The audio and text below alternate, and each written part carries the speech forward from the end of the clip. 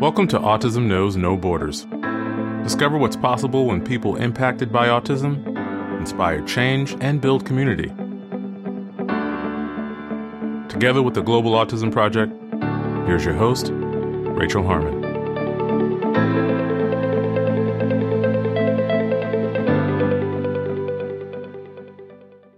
Hello, everyone.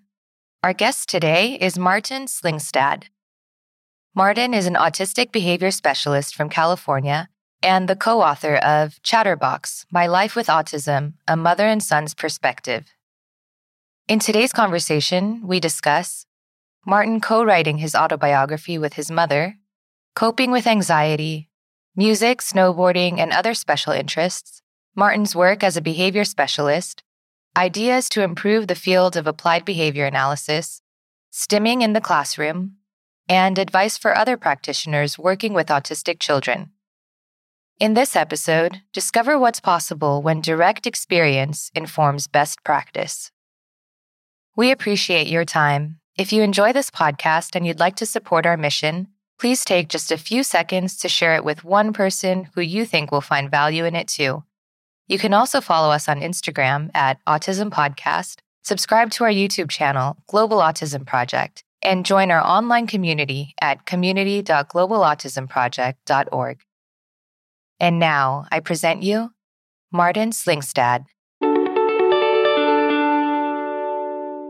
Hi, Martin. Welcome to Autism Knows No Borders. Thanks for coming on the show. Yeah, thank you for having me on. It's a great honor. Could you please briefly introduce yourself? Yeah, so my name is Martin Slingstad, and was diagnosed with autism at the age of 5, and it's honestly been quite the journey so far. When did you first learn about your autism? I would probably think during my diagnosis, and back when I was about 3.5, I was actually nonverbal. And I mean, back in the day, since autism really wasn't fully understood, I didn't really kind of get the 2 and 2 together. And so it was after the diagnosis, I had a tough time realizing or kind of accepting it in a way.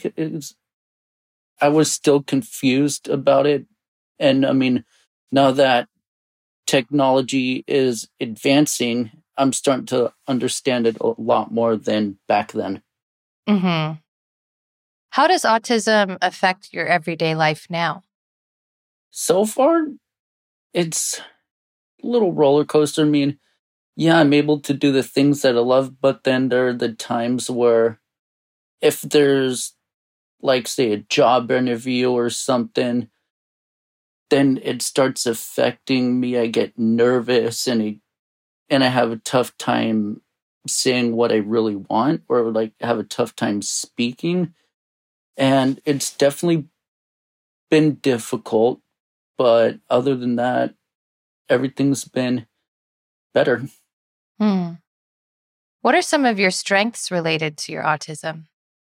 Some of my strengths, let's see, I'm definitely great at remembering things, especially when I was a little kid, from when I grew up in the mountains, and I still remember to this day when it would snow and we took our skis out and we would sled down our little mountain, and then we'd start crawling back up and skiing back down again. And that was pretty fun. But also, another strength I would say is I'm a really good listener. And so let's just say somebody's really having a tough day, then not only am I good at listening, but I'm also really compassionate, and I really help to make their day get better by, either telling a joke or something like that, just to cheer them up. Mm-hmm. So what would you say are some stereotypes related to autism that are just, not true, kind of outdated? That's a good question. I will be honest, I really haven't had much focus on that. I really don't know some of the stereotypes. I don't know if this could be one, but I've been told at school, like, people on the spectrum aren't really that smart or over dramatic, but that's really just not true. And I really hope that if given the chance, I want people to know that not only are we really great people, we're also hard workers that don't give up. Yeah. And so, I mean, I don't know if that's really one of them, but that's what kind of came into my mind. Mm-hmm. So if you could let a non-autistic person step into your shoes, what would you like them to experience? Ooh, just to know what it's like to be on the spectrum, because it's not still understood at this time. And autism's really not talked about.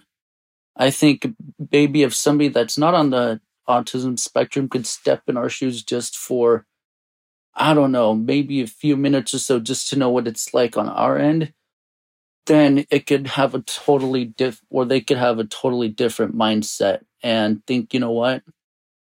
I was totally wrong about this. And it's hard to say, I will be honest. Yeah. Is there something specific that you think people have a misunderstanding about? Like if you could say, I wish my neighbor could see what it's like when I experience this, or when this happens. This is what happens for a lot of autistic people. Mm-hmm. I would definitely think that in the school setting, especially, because they don't understand the stuff that we've gone through, like either teachers or even other students making fun of us, they don't see that. And so I really think it needs to be brought to light more. And going through that was definitely a tough one. But yeah, if they were in our shoes and experienced that, then it would be like, you know what?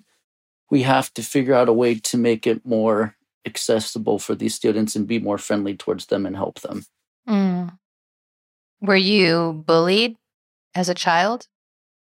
In school, yes, a lot. And it's really weird, but I kept it to myself because I felt like if I brought this to the attention of others, then the bully would be the one that says, oh, that's not true. He's just overthinking it. He's on the autism spectrum, or something like that. So I kept it to myself. But there were some teachers too, which made it even more difficult. But it was easier for me to get the help when I dealt with the situation in college. But from preschool to high school, that was definitely difficult. And I did fight back once, but I learned my mistake that I shouldn't do anything and at least try to get the teacher to help bring the bullying down. But yeah, after that incident, I immediately felt bad. And for those listening, that if they still get bullied to this day, just reach out for help instead of fighting back. Or what my mom did when we were in middle school is we set up a classroom to where other kids on the autism spectrum, we would all meet up in a room and actually set up games for us to hang out and be in our comfort zone, if that makes sense. Mm-hmm. That's nice. So you had a space for yourselves. Yeah.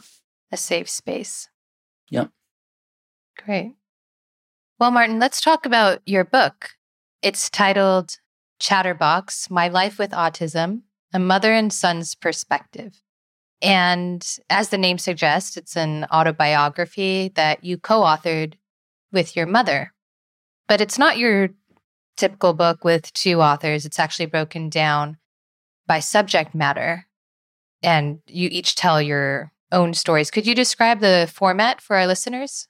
Yeah, definitely. So the reason why we formatted it like we did is, well, first off, when we sat down to talk about writing this book, we had to come up with the most important topics to talk about. And so after that, when we wrote this book, it kind of, I don't know if you could tell from like the chronological order, we started off in the early years, kind of worked our way down. And the reason why we decided on this is for this book to have two different perspectives. And had I wrote this book and had it on as my own perspective, then it would only be my side. And so with my mom's perspective, you're not only getting the autism person side, but the parent side, because it's kind of like, okay, this is definitely interesting. And I feel like in doing so, it not only helps shed more light into it, but it could also help people who are not on the spectrum understand it better, coming from my mom's side, as for raising someone like me. Mm-hmm. Okay, so you have it broken down by chapters, and you give your take on that topic, and then comes your mom's message. And when you guys were writing the book, you actually didn't share any of the drafts with each other, right? Right, correct. It was definitely interesting, I will be honest, because I was like, the most interesting part about not knowing what we wrote is like, okay, if I see something on my end and it's totally different from what my mom wrote, then I was nervous because I would have thought like maybe it wouldn't make sense to the readers. I will be honest. Yeah. But it was definitely unique learning about what my mom wrote, because it's like when I think of things in my own mind, I sometimes portray it as a little too dramatic, but as somebody else, they're like, oh, it's not dramatic at all, but so that's kind of I think the reason why we did that, just to kind of show both sides. Were you surprised by anything that you read of your mom's writing? Not really. I kind of expected it. Mm-hmm. But, I think it was something incredible that my mom wanted to be a part of the book, because from the parent standpoint, I know how hard it is to raise us. And so for those newer parents who read this book, it could give them not only some insight, but also it could help them come up with ideas to help raise their child better, or help them if there was something that they really didn't understood before reading the book, if that makes sense. Mm-hmm. Yeah.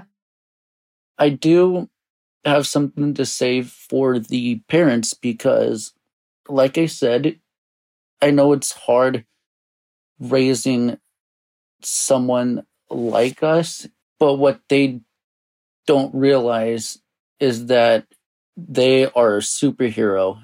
And there's that saying, like, not all heroes wear capes. And that's especially true to the autism parent, because I know raising someone like us is no easy task. There's always those sleepless nights. And I know how tough it is. And I really want to thank the parents that really help raise us and help make our world a better place. And, they're, to us, even though we can't really verbally or show it, they are our superheroes. Yeah, that's really sweet of you to say.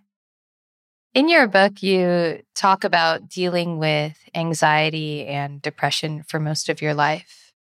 What were or what continue to be some triggers for you, and how did you cope with them? Well, definitely to this day, anxiety still is one that I struggle with. I mean, I'm definitely happier. I mean, with the work that I do, it's definitely really helped me cope with everything. But I would say whenever I do feel anxious, like even before I went on this podcast, I was feeling pretty anxious. And what helped me was listening to my favorite music. And I feel a pretty good coping mechanism to deal with anxiety is not only that, but doing something that I love to do and even work on mandalas. You know, Hmm. yeah, and working with the different colors, that really helps me zone out. And I could tell that my anxiety goes down little by little. And so that's one way. And also photography, something about going out in nature, taking photos of the wildlife, and just listening to all the different animals and the wind. It's just a definite anxiety reliever, definitely. Hmm. That's great that you found some strategies to help you in those moments. Yeah. You also dedicate a chapter in your book to hobbies, and you have a whole long list of Yeah. different hobbies. What are some of your special interests? Some of my special interests, as stated last, which was photography, and I'm actually working on a photography book as kind of like a sequel to Chatterbox.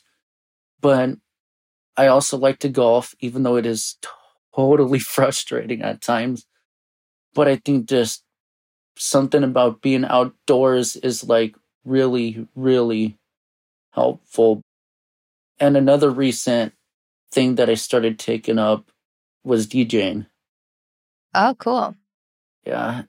And the reason why is when I'm scratching or playing these different songs, I can be myself without being made fun of. And I actually went to one of the concerts or one of the DJ concerts. And at first I was nervous, but as the music started playing, there were so many people that were like me. I just felt like it was a safe space to like even dance, even though I couldn't dance. And it was amazing. So, What kind of music do you like?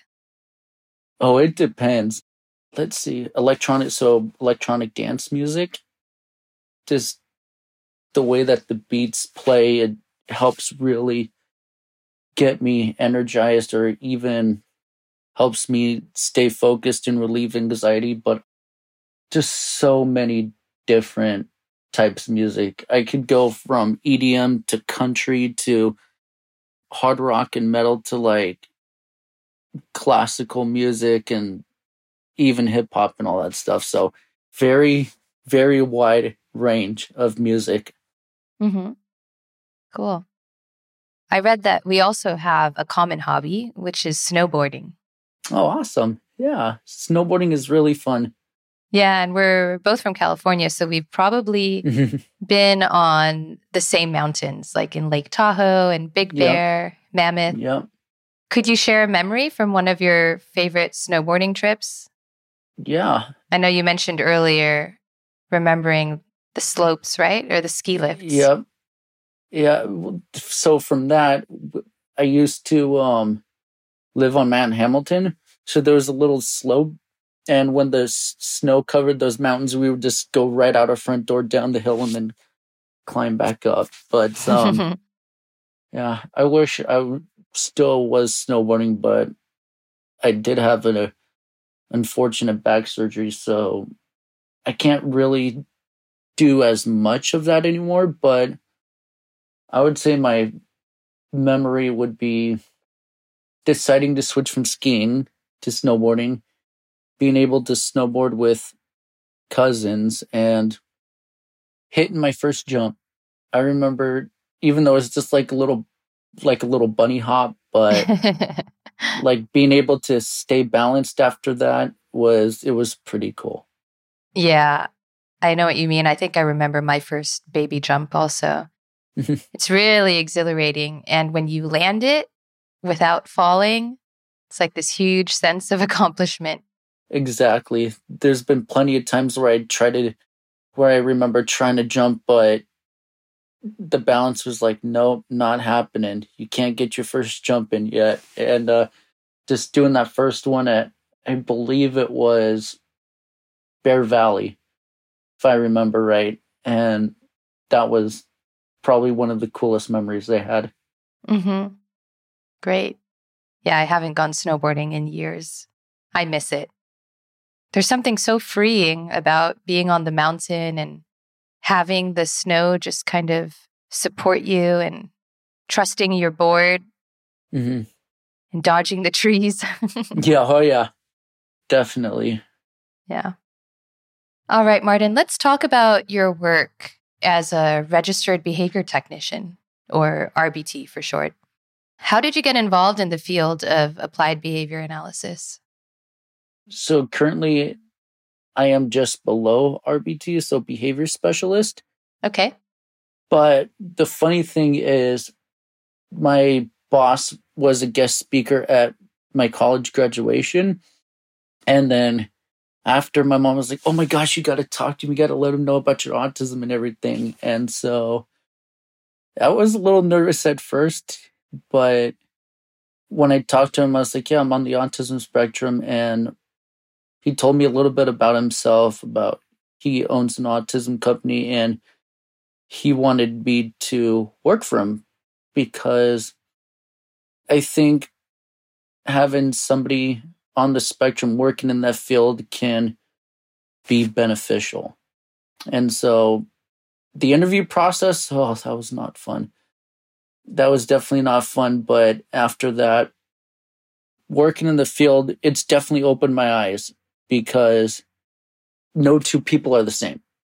And so I think working in this field, I've totally understood that, and it opened my eyes to like, whoa, there's a lot more than I thought. It's more broad and more wide than previously thought. And so I love what I do. And I think the highlight of working with them is when I tell the parents, yeah, I'm on the spectrum too, they tell me that, you know, for the first time in a while, you've given us hope. And so that really stuck to me. We've talked on this podcast before about the controversy around ABA therapy. I know there are a lot of autistic adults who are against it because either they've undergone the therapy and were traumatized, or maybe they know people who have gone through ABA and have heard stories. Anyway, there's this argument that ABA is trying to normalize autistic people and have them change who they are. Now, what do you think about this argument, and what are your thoughts about ABA? I understand why it is controversial. I totally get that. And I think the way that they are trained, the one thing I could see why is if there's something that the child on the spectrum doesn't want to do, then they tell us, or they kind of train us to, like, you know, take that item away from them. But the problem with that is that item could be something that helps keep them calm, you know? And so I just feel like if there was a new way to train others, or just let them keep their item, then of course the sessions could be better. The whole outbursts and meltdowns could lessen. But like, the way I do it is if I'm running a goal that they need to work on, if they're not ready, they're not ready.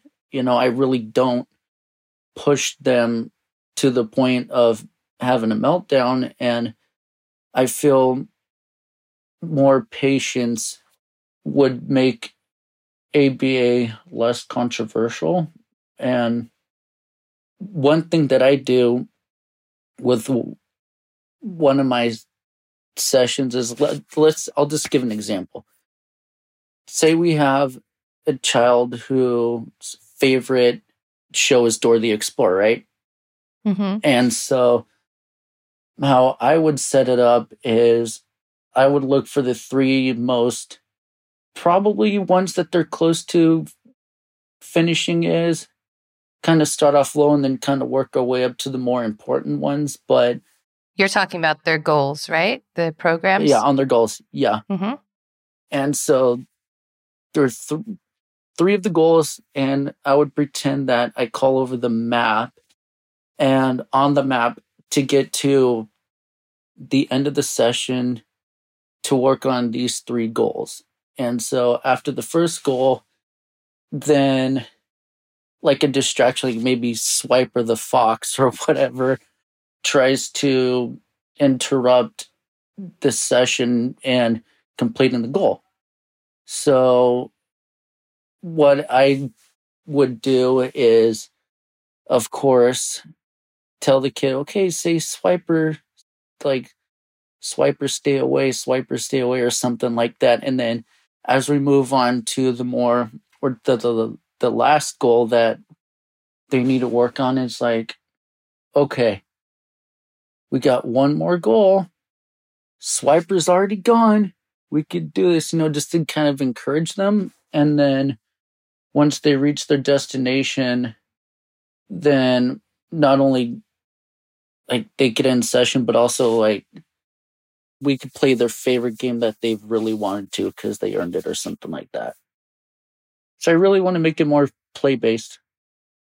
That's great. You're building off what they're interested in, which will keep them more engaged in the session and more likely to learn new skills because you're making it fun. Mm-hmm. So have you tried to bring up some of these issues with your director of training, for example, talking about like better ways that they could treat the children? I have not. And I just feel like I'm kind of taking or writing down data like myself just to kind of see if this could work, And I'm just waiting on that. And I just feel like if I even bring it up with them, I would probably, I'm kind of I second guess myself. It's like, well, maybe it's the way that I'm training that makes it fun, or it's hard to say, I will admit, but I'm unsure if I will bring it up because I don't want to be like, hey, you know what? I think if we really want ABA to get better, we should do it like this way. But I just get nervous because I don't know if by saying that they would either agree or disagree with me, but also like not be too happy that I brought it up. So I've been keeping it a little to myself. Mm-hmm. Well, I will say that your lived experience as an autistic person is so valuable to the field. Mm-hmm. And there is already a movement to reform ABA, and people talk about different strategies that have been used in the past that are harmful. Like, for example, strict escape extinction, which is, not letting a child get out of doing a task, kind of forcing them to finish it at whatever cost, meaning till they have a meltdown, which is really stressful. And so anyway, there are these discussions circling around now about how to make ABA more compassionate and put the individual first. Right. So things like that, and also what you're saying, I've heard before too, to not ever take things away from a person, to give them autonomy, to relinquish it themselves, first of all, instead of just taking it from them, but also finding other ways in the teaching to have them acquire whatever skill that you want them to learn that doesn't involve just taking something away from them. Mm-hmm. So I know it's hard sometimes to bring things up to supervisors, but I would just encourage you to think about it some more, because the worst that can happen is they say no, but really you're putting your client's best interest at the forefront. Right. Yeah. And I will say this, that I feel for sessions to be better, if they're not ready to do something, just do something that's more fun. And for those new people that are going into the field of ABA, the biggest key is to build rapport with the kid. So don't even worry about whatever goals that are needed. Just make them comfortable with you, because you're going into this kid's house, they don't even know you. And even if it takes a little while just to get that first goal, that's totally fine. And just don't put pressure to try to get them to do something they don't want to yet. And I feel the slower the better, because there's that saying, the tortoise always wins the race. And so I just feel that would be very important for those that kind of had a little difficult time with sessions. Just take things slower. And if they're not ready to do that, just do something else. And that'll keep them engaged, and always not take an item away from them, because that'll make things worse. And they could probably have that item because that's a way of de-stressing during session. Mm-hmm. Yeah, that's a great point. You also have some specific views about stimming. Mm-hmm. Could you share those? Yes. First, could you describe what stimming is for people who might not be familiar with the term? Yeah. So stimming, there are different types of stimming. There's auditory stimming, so certain music or sounds help us calm down, or there's olfactory stimming, which would be certain smells like for me, coffee beans. It's really complicated to describe. And then there's the normal stimming, like hand flapping and everything. However, there is always some of those dangerous stims, like skin picking and stuff like that. But the one thing I recommend for parents who have a tough time with kids that are skin picking or something, get a stress ball or something, or maybe a squishy pillow or weighted blanket, and then that could not only keep them from picking themselves, but it's also a great alternative for those less harmful stims. Yeah, and just with that, Martin, I just want to add, sometimes with replacing stimming behavior, you have to really look at what is satisfying, what of the behavior is satisfying for the person. Right. And if it's skin picking, is it the motion of picking at something with your index finger and your thumb? So a stress ball could be good, but it may not always be getting at that exact sensory input. Right. Yeah. So maybe something like peeling stickers, or maybe picking at a stress ball. So maybe not squeezing it, but picking off the styrofoam or something. Yeah. And one of the most common stims would be hand flapping. And for somebody who really doesn't understand stimming, that's just hand flapping is just our way of calming down or relaxing. Mm-hmm. I know it may look very distracting, but to us, it's our way of coping. Yeah. And one view that I have is stimming should be allowed in a school setting. And I can't stress this enough to teachers to allow us to stim. I mean, I know we could work on different types of stim, like something that's less distracting, but I mean, I've tried stimming in class once in middle school and I always got in trouble. Mm. And the most tough part about that is if we aren't allowed to stim in a class setting, then all that anxiety builds up. And it's like when we get home, it's like when Mentos and Diet Coke meet up, you get that combustible stress, and the parents are the ones that have to deal with it. And so I just feel if teachers allow us to stim in some way, it could help keep us calm during class time, but also we would be calm enough at home to where that anxiety really doesn't boil over into a meltdown. Yeah. Yeah.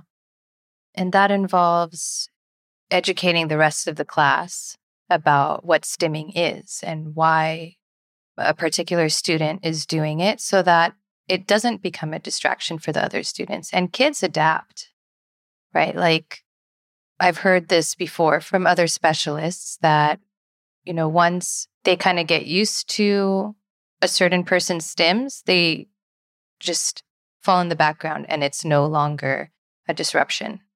Mm-hmm. Right. And so I think somehow, some way, we should start implementing that in the classrooms and we won't be having these meltdowns as much. But yeah, I'm really hoping we could train these teachers and classmates somehow and just try to make it more accommodating for us in the classroom. Yeah. Yeah, definitely. So you also have a YouTube channel. Tell us about that. So, oh, wow. Let me think. So it is called Martin's Autism Life. I haven't been on it in a while. I ended up getting a new phone. And the problem with that is it logged me out of my account. So I'm trying to remember what my login email is to get back into it. But the reason why I created this YouTube channel is to kind of start talking about autism more in hopes to bring more acceptance. Because now with the autism rate now in 1 in 44 kids, it's now more than ever, we need to start having our voices heard more. And I have about 3 videos so far on there that goes from stimming to misconceptions of autism, as well as ways to talk with us, if I remember right. And I feel doing something like this can really help shed more light. At first, it was not easy for me to do this because I dislike with writing a book and recording these. I got that sense like, what if nobody really, really cares, But something inside me was like, record these, and it's actually gotten really positive feedback that even some teachers that I keep in contact with this day have messaged me and like, what, this is really, really helpful, and we had no idea about this. And so they've actually shared it with their fellow teachers, and it's honestly been really great to see that, even though it's a small step, but it should change that we're starting to see happen. Yeah, that's great. I hope you continue the videos. I'm interested in the video about how to talk to autistic people. Could you share some of the content from that? Yeah. So the very important thing to start a conversation with an autistic individual is take it slow. There might be times where if you approach us, we might not want to talk depending on how our day is going. So let's just say you approach us, and if we see you, we're either going to walk the other way or pretend we're talking on the phone because we're not ready to talk to others or just not ready to talk in general. But for those who are ready to talk, a very important first step, and I actually wrote this down in my speech as well, that start off by asking them what their favorite subject is. And in doing so, you're not only able to start the conversation with them, but they really also like to talk about their favorite subject. And that's a really great first step. And in doing so, after a few exchanges, you could probably bring up, okay, share your story about growing up on autism because I really would like to hear what you have to say. But yes, the really great first step would be asking what our favorite subject is, and then we could be talking a lot. And but yeah, that'll be a pretty good first step. All right, Martin, I'd like to close with one last question. What advice would you give to other practitioners or teachers, just educators in general, working with autistic people? That's a good one. Something I'd like to say would be patient. And I know there will be times where we're having a really bad day and we really don't want anything to do with you, but just be patient. And also, if you see us in a meltdown, just figure out ways to help keep us calm, have some items ready just in case. And with your help, we could finally reach our beautiful destination, like a world that accepts us for who we are and a world that is there for us when we need them the most. Yeah. I do have a quote I would like to say, and I feel like this would really, really be beneficial. I have it written down in the speech here, and it really stuck with me. And I just really feel like it could stick with others too, like who are dealing with anxiety or stress or whatever. So it says, and I don't know who wrote this quote, so I do apologize, but an arrow can only be shot by pulling it backward. When life is dragging you back with difficulties, it means it's going to launch you into something great. So just focus and keep aiming. And I really believe that this could resonate with others and me, because even though the bow of difficulty is dragging you back, someday soon that inner voice will tell the bow to let go, and we'll finally live a life that we've wanted, full of love and support from others. And so for those of you who are facing that bow that's dragging you back, just keep up the fight and don't give up. That's beautiful. Thank you for sharing that. Yeah. How can people learn more about you? They could follow me on social media. I'm going to write down my Instagram on here, Martin's Autism Life. And on YouTube as well. I mean, once when I get that back up again, but it's called, I think it's Martin's Autism Life or Martin's Autism Journey on YouTube. And I'm just really, really hopeful. Yeah. It's been a definite journey, this whole life of mine. And, I do want to thank you for allowing me to be a guest on here, because for me, it's like a step in the right direction, knowing that sharing my story for others to listen could hopefully inspire others like me to help start spreading the word about us and sharing more of our stories to bring this world closer to autism acceptance.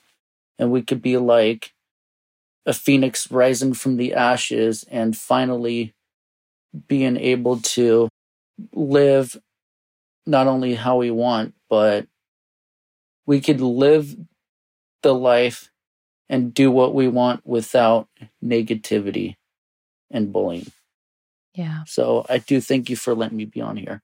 Well, thank you for sharing your story with us.